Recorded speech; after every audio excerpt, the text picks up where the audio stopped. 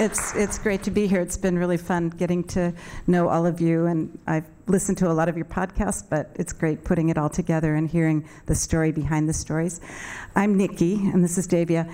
And Davia and I came to this whole party via live radio, which I don't think we've talked a lot about, but I think it's a really interesting time in the world with podcasting, because I feel like it's very much the time when we started. It has the same energy, the same mood, the same experimentation. We didn't know what we were doing. We'd never heard NPR. We were working at a small community station in Santa Cruz. We just graduated from college. We didn't know each other in college, but met afterwards, and met because of this sort of passion for oral history. And oral history, I think, is very much at the root of what we do, and it still is. It's still kind of that idea of going in and listening to a person's story and a person's life in real time. And what we quickly realized was we loved doing that. We wanted to share that, but no one was going to sit through 16 hours of tape. And so that's when we taught ourselves to cut tape. And during that time when we were out and about and doing our live show, we would bring in Italian grandmothers and, baseball players and farmers and farm workers onto our show, and we just didn't know what we were doing. We were really experimenting. And that's what I see people doing now in podcasting, which is very exciting. And one of our mentors, one of the people that through pretty much our whole career has been an inspiration, is Sam Phillips. We were fortunate enough to record him and interview him over several years in the late 1990s when we were working on our series Lost and Found Sound. And I just want to sort of start with Sam in the room and what he thinks about sound. If people don't know about Sam, he was the man who recorded Elvis Presley, Roy Orbison, Jerry Lee Lewis, Howlin' Wolf, Ike Turner, and he said our favorite line to us anyone has ever said, "I think you know something about the acoustics of life." I've always had a romance going about sound and radio. Sound has its personality, like individuals, and kind of likes to be humored, And I don't call this sound a science. I want to call it the romance. It's a romance. There is nothing even close to being as intimate as a person's voice. There's no, listen to this. Talking about sound. Girl, somebody knocking on my door. That quest for sound has kind of driven us for 30 years of recording together, and especially archival audio. Nikki found a 78 in her father's garage years and years ago. It said, it was a hand-cut 78, and it said, "To Louie, love Mrs. B. Louie, darling, play this side first." And it was a recorded letter from a woman in 1943 to her husband, who was a soldier in World War II and stationed in England. And she says, "Emil says we'll ski in 43G, Lou, I hope so." And so she found that, and then that spurred me on. This is when we were in our early 20s, to look for archival audio in my own family. And I went home to visit once, and I looked in a drawer, and there were the stacks of reel-to-reel tapes.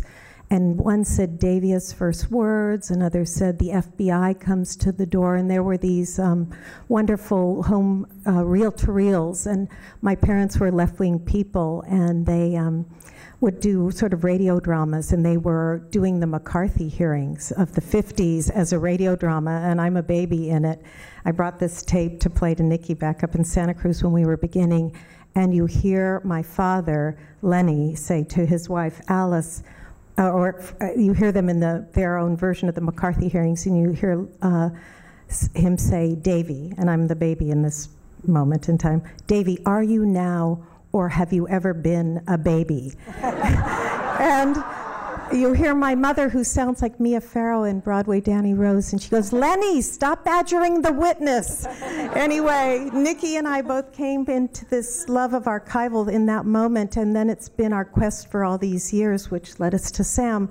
Anyway, so this next piece that we're going to play, well, and also the archival and our microphone, sort of our trusty steed. We say our microphone is a stethoscope listening to the complicated heart of the nation. It's sort of taken on a personality over all these years of doing it together. Nikki lives in Santa Cruz on a commune. I live in San Francisco, and our offices are in Francis Coppola's building in North Beach, which is right near City Lights bookstore, which probably a lot of you know. And anytime we walk out the building, we look in their window and just see what the new books are.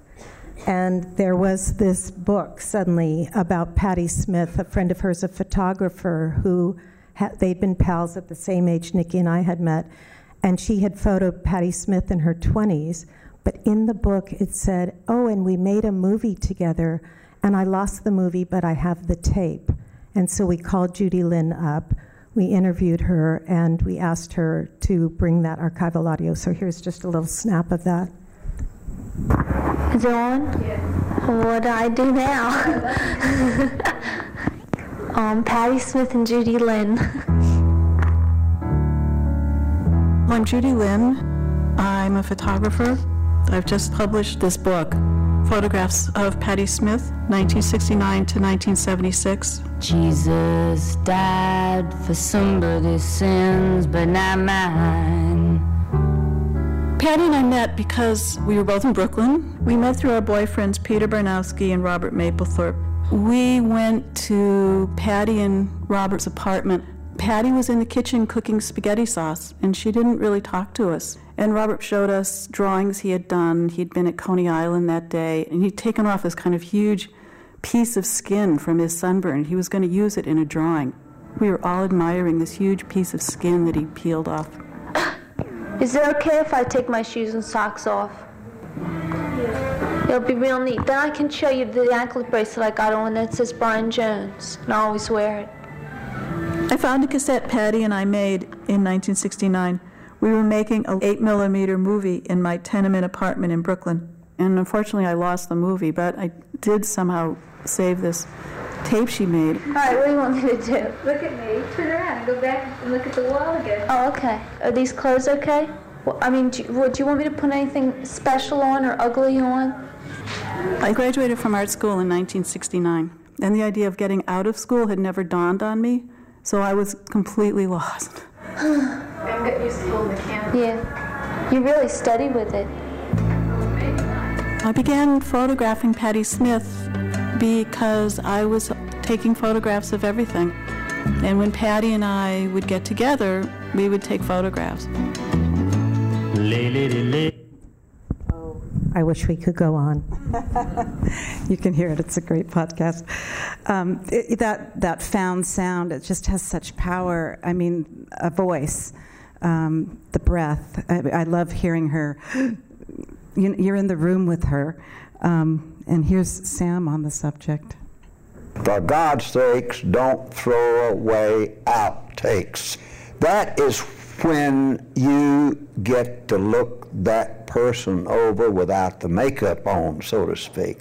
You get to feel the heartbeat of that person.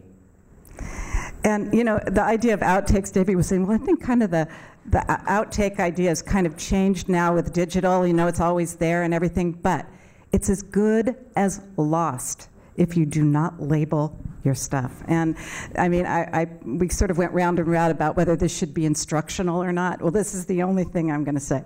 Just figure out a labeling system and label it. We have this accidental archive we've amassed over the last 30 years. We never intended to do what we've done our whole lives. We just did it.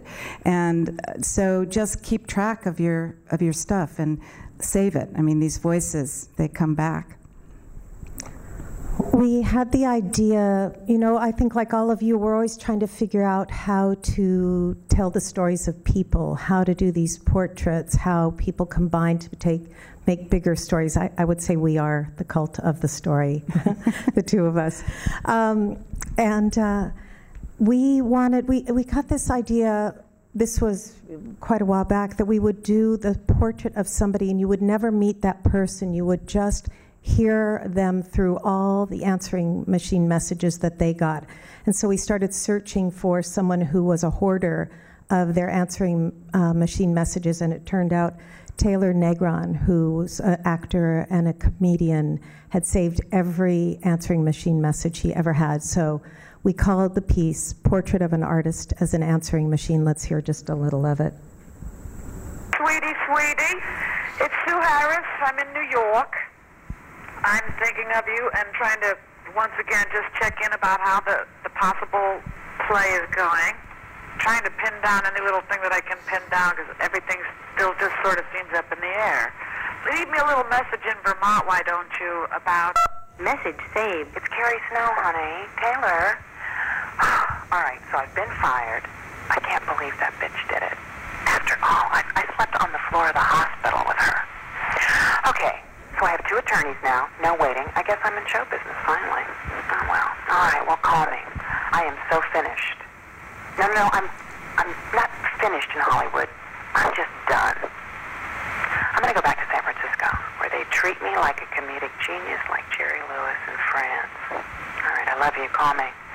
Hey, Taylor, it's Albie. I want to know if you went to the network, what happened, and most of all, did you tell them about me? No, but also I wanted to see if we're going to have a little dinner party. So anyways, call me. Message erased. Taylor, Judy. Okay, you left me a message saying that you were concerned that I'm wasting my time on the internet. Well, look, that is, woo, boy, are you wrong. I am finally using my time correctly because, you know, I don't know if you know this. First of all, I'm unemployed. I'm not wasting my time anymore writing sitcoms. I am now using my time as being a professional dater. That's what I do now. That is who I am. I'm a dater. There's a book called How to Get Married After 35 where she tells you to make it your job if it's that important to you, and this is my new job. So that is my life. I've met thousands of men over the internet. Most of them are freaks, but every now and then there's one that says that I'm beautiful, and that makes it all worthwhile. And you just watch me. You watch me get married and have babies by the time I'm 48. Goodbye. You want to say that? Whoops. Well, this piece is just so, since this piece, Taylor has died, his mother died, and Judy, who you just heard, has died. And, you know, you go and you make radio, you go and make a podcast, you don't even think about that. You're just in the moment with the person that you're recording or the situation you're recording, and it's the most living, breathing, the beating heart of the story. And then cut to 10 years later, and half of the people's voices, you know, the ghost voices. So going back to what Nikki said, label your shit, store, keep, you just, it's so precious in the moment, but you wind up with an archive and you wind up with people whose stories, you now become the keeper of their stories. So if we can urge you to do that. I've been really interested too, listening, Ben, I was just listening to your piece, and a lot of your work uses the telephone, and it's so funny. You know, we hear the telephone messages on NPR all the time, and when they do a report, and it sounds one way, it's in the room, but something about it being in your earbuds and hearing those messages, it's so very personal and intimate, and I've noticed the difference listening to these stories, you know, in that way versus in the open air of radio, and I think that's an interesting aspect of podcasting as well. I guess our session is called Close Get Closer, audio, making audio movies for your mind. And I think both Nikki and I think we really think we're making movies, not radio. It's a very cinematic experience for us.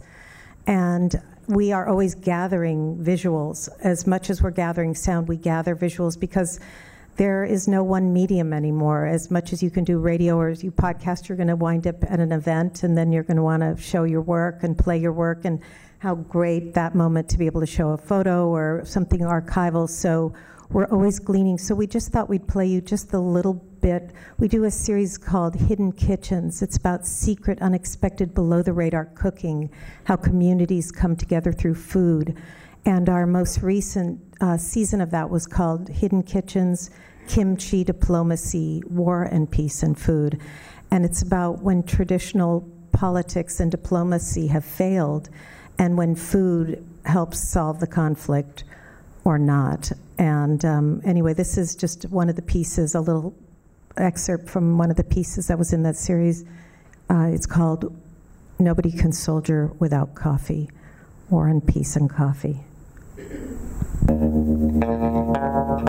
My name is John Grinspan. I'm a curator at the Smithsonian Institution's National Museum of American History. I wrote an article called How Coffee Fueled the Civil War, reading through the diaries of Civil War soldiers, nurses, and people on the home front. I went looking for big stories about freedom and slavery, secession and union, and all they kept talking about was the coffee they had for breakfast, or the coffee they wanted to have for breakfast. The word coffee was more present in their diaries than the word war, bullet, cannon, slavery, mother, or Lincoln.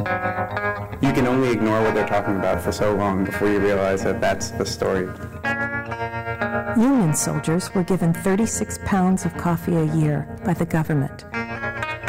Soldiers drank it before marches, after marches, on patrol, during combat.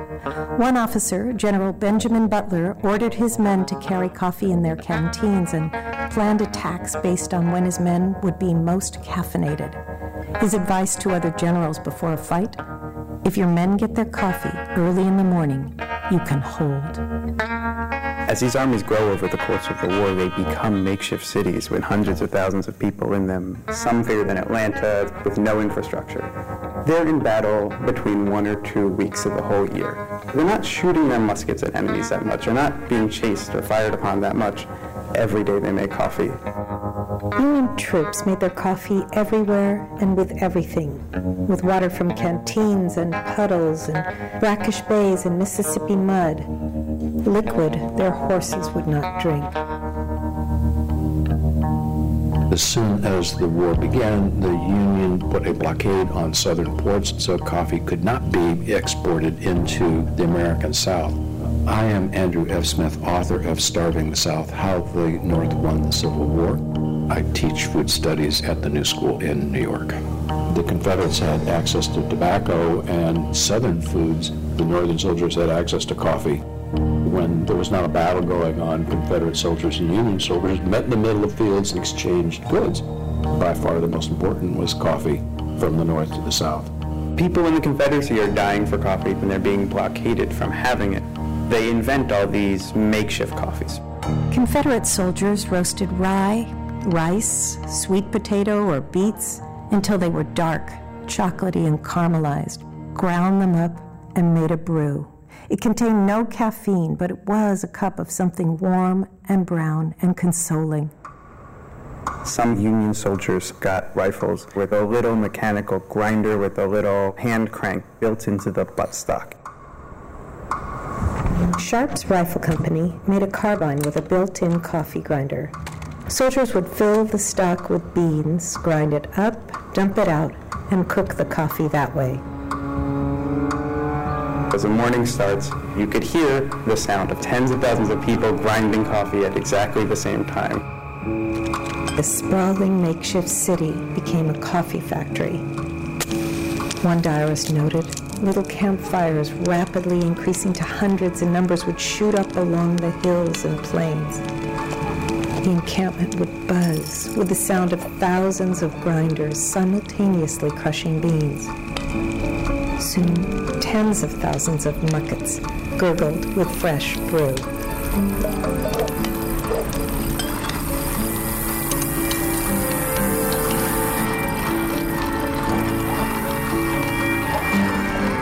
These grinders are precious to these soldiers.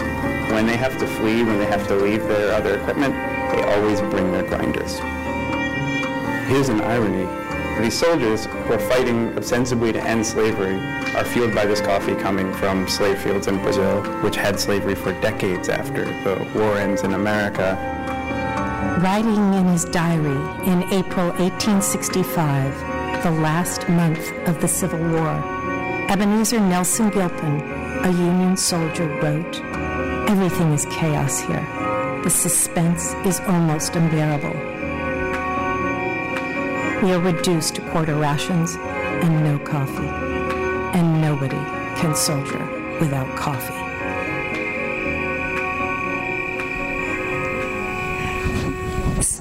So part of, I think, why we included this too was the title is Future of Listening. Well, the future of listening is looking too, and it's really keeping all of the senses open, because every time you hear something great in a podcast, usually, I mean, this is what I do, I go and look it up online, and I want to know more, and I want to know about the person, and I want to see some pictures, and I want to do this. So the podcasts, I think, are jumping off points a lot. They're introductions, and to have those good graphics and to really pay attention to that end of it. And the other thing I think the future of listening is collective listening, like this, like pop-ups and pop-up magazines and the Moth Story Hour. People are yearning to come together like we are and listen together and to hear things together and to be in community. And I feel that the occasional video and slide along with the sound really wakes the crowd up and just keeps it moving. So keep it moving. I thought maybe also I would just talk about that mix just a little bit. I think it took us 200 hours to mix that story. It's layer upon layer, and do you say thousands of makeshift campfires sprang up before you hear the sound of the campfire or after? Do you hear, you could hear the sound of hundreds and thousands of grinders on the hillsides in the morning. Do you hear the grinders first? Do you hear the grinders when you say it? Do you hear the grinders after? I mean, you are besieged with a million choices. I imagine there were dogs on yonder hillside. So then you suddenly go and figure out, you'll add a dog to evoke that. Okay, what's that music that's in that thing? We did a project years and years ago called the Sonic Memorial Project after 9/11. It was a collaboration with hundreds of producers and citizens around the nation, and we memorialized the neighborhood of Lower Manhattan after 9/11. And that recording was called Music for Bowed Piano, and it was recorded live at the plaza at the World Trade Center. And we had that, and that was the theme music of our Sonic Memorial Project. So that was right after 9/11. But as we were trying to score that scene, that piece of music came back to our mind. So again, keeping yourself, remembering all the things you've done in the past, keeping access to your stuff. We went and bought old vintage coffee grinders and old coffee and close mic'd it, far mic'd it, 1 coffee grinder, 7 coffee grinders. One time we performed it live. Ben was there at the Ace Theater in Los Angeles with our Radiotopia We had collective. a fog machine. That was like the highlight of anything we've ever done on stage, a fog machine. Yeah, it's true. And our colleague Nathan Dalton came out in a Civil War uniform with a grinder, and we had given 50 people in the audience secret coffee grinders and coffee. And when that scene that you heard where it said, in the morning you could hear the sound of distant coffee, 50 people throughout the theater stood up and began grinding coffee, and the smell of ground coffee filled the theater. So just saying, radio is it can be such a theatrical medium.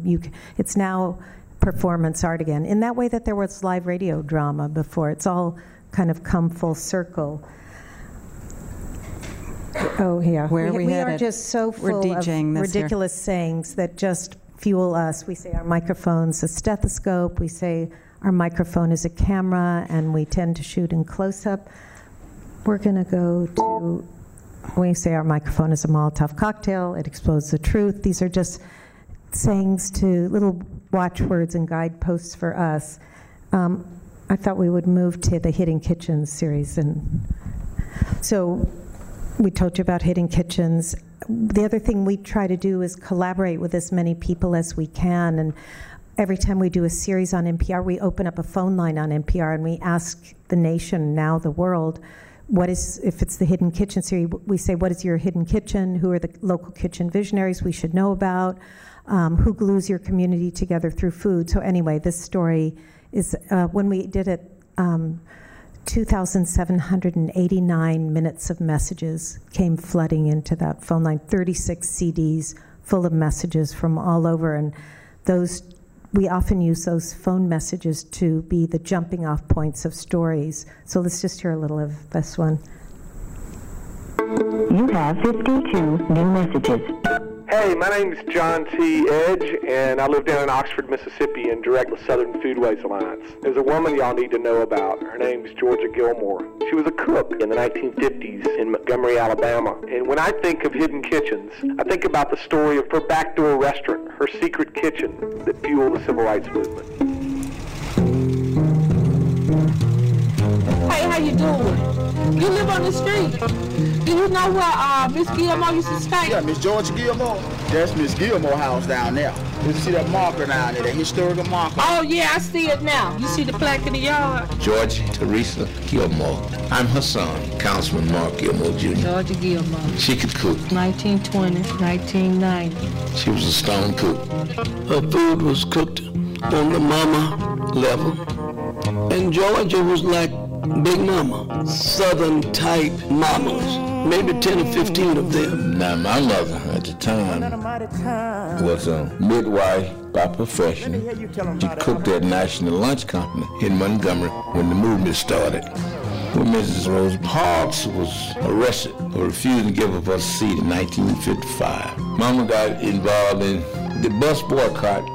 She lost her job because management learned of her being a part of this movement that was going on. My name is Johnny Rebecca Carr, and I am the 5th president of the Montgomery Improvement Association. Stop that Alabama bus, I don't wanna ride. During the bus boycott, the City of Montgomery brought suit against King and 90 other members of the Montgomery Improvement Association in March of 1956. They were claiming that the bus boycott was an unlawful conspiracy.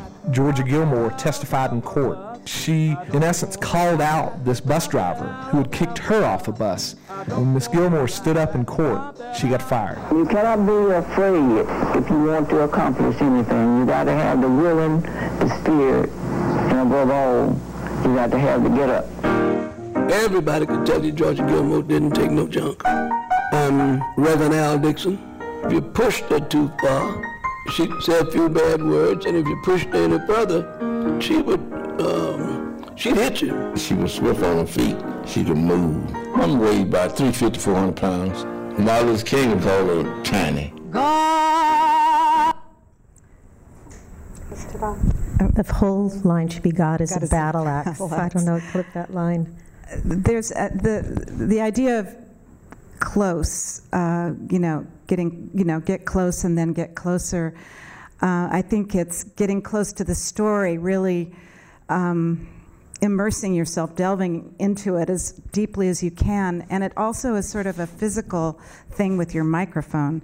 You really have to be daring and get up close. You really have to close mic someone and get the resonance of their chest. And you really have to use headphones. And you really have to pay attention to how you're recording to get that sound that makes you feel like you're close and like your listener is close. And so I just really stress keeping all that closeness in mind when you're putting these stories together and you're out in the field. It's hard sometimes, and body language and getting physically close to a person is not always easy, but always worth it. I think the last piece that we'd like to play, and Ben's going to come up, and then the three of us will take questions, so we'll all hash it out together, comes from the Sonic Memorial Project that we were talking about, and we were so fortunate during that time to collaborate. Do people know Jamie York? He's over at WNYC, and we did some of the Georgia Gilmore story with Jamie, and this next story. Again, the idea of the Sonic Memorial was to build a memorial in sound. Thousands of people participated in it. It had a website as well. It still lives. People still contribute sound to it.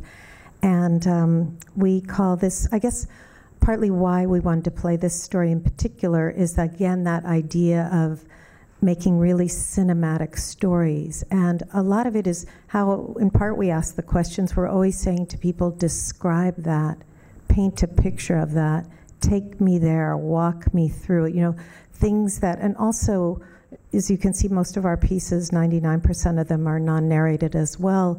And so often, I think, Bethany, you were saying ask people several times. Somebody on stage before said that we are asking, maybe Jonathan, you did, we're asking people oftentimes to answer the same question framed in different ways. We will often say, our questions aren't going to be in these stories. We don't narrate our stories, so maybe if you would incorporate our question, that just usually confuses people. You think it's going to help you, but often it kind of makes them self-conscious. But anyway, we look for different ways to, and we always, at the beginning of stories, beginning of interviews, we ask people to introduce themselves, say their name, where we are, what they do. Let's say we do that at the top. And then when the interview is done, we do that same thing again. And we do that for everyone, because if you're not narrating, if you're not going to say, Georgia Gilmore lived in Montgomery, Alabama, you need somebody to be saying those things. We also love it when other people in a story talk. We always say to people, who else should we talk to for this story? Because often those, when they tell you that, we wind up using their intro of that person as the handoff. And there's something kind of beautiful about that dovetail too. Anyway, and listen, when you're hearing this, again, we were just trying to take you there. And so we had about 50 different arrows that we're throwing at that idea of how to bring you into this space.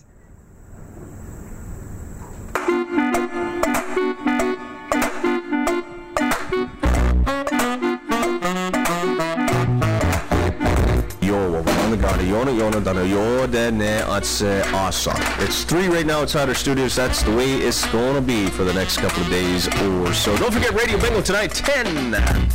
Tehnika Kalonsa, Kalona. They get out of Twin Towers. The Twin Towers, the twins. Tehnika, that's mod. I'm a Burke clan, huh? We go clan. Bill O'Hara Oaks from Akwesasne. Yeah, when I work on our World Trade Center, that was the year of 69. I was working up in New Jersey. You can see it from there, the tower was going up. They told me it's going to go up to 110 floors, huh? I said, I want to get on that building. Saturday night, 8 o'clock, the Gunawanga Mohawk Senior Lacrosse team get back in action once again.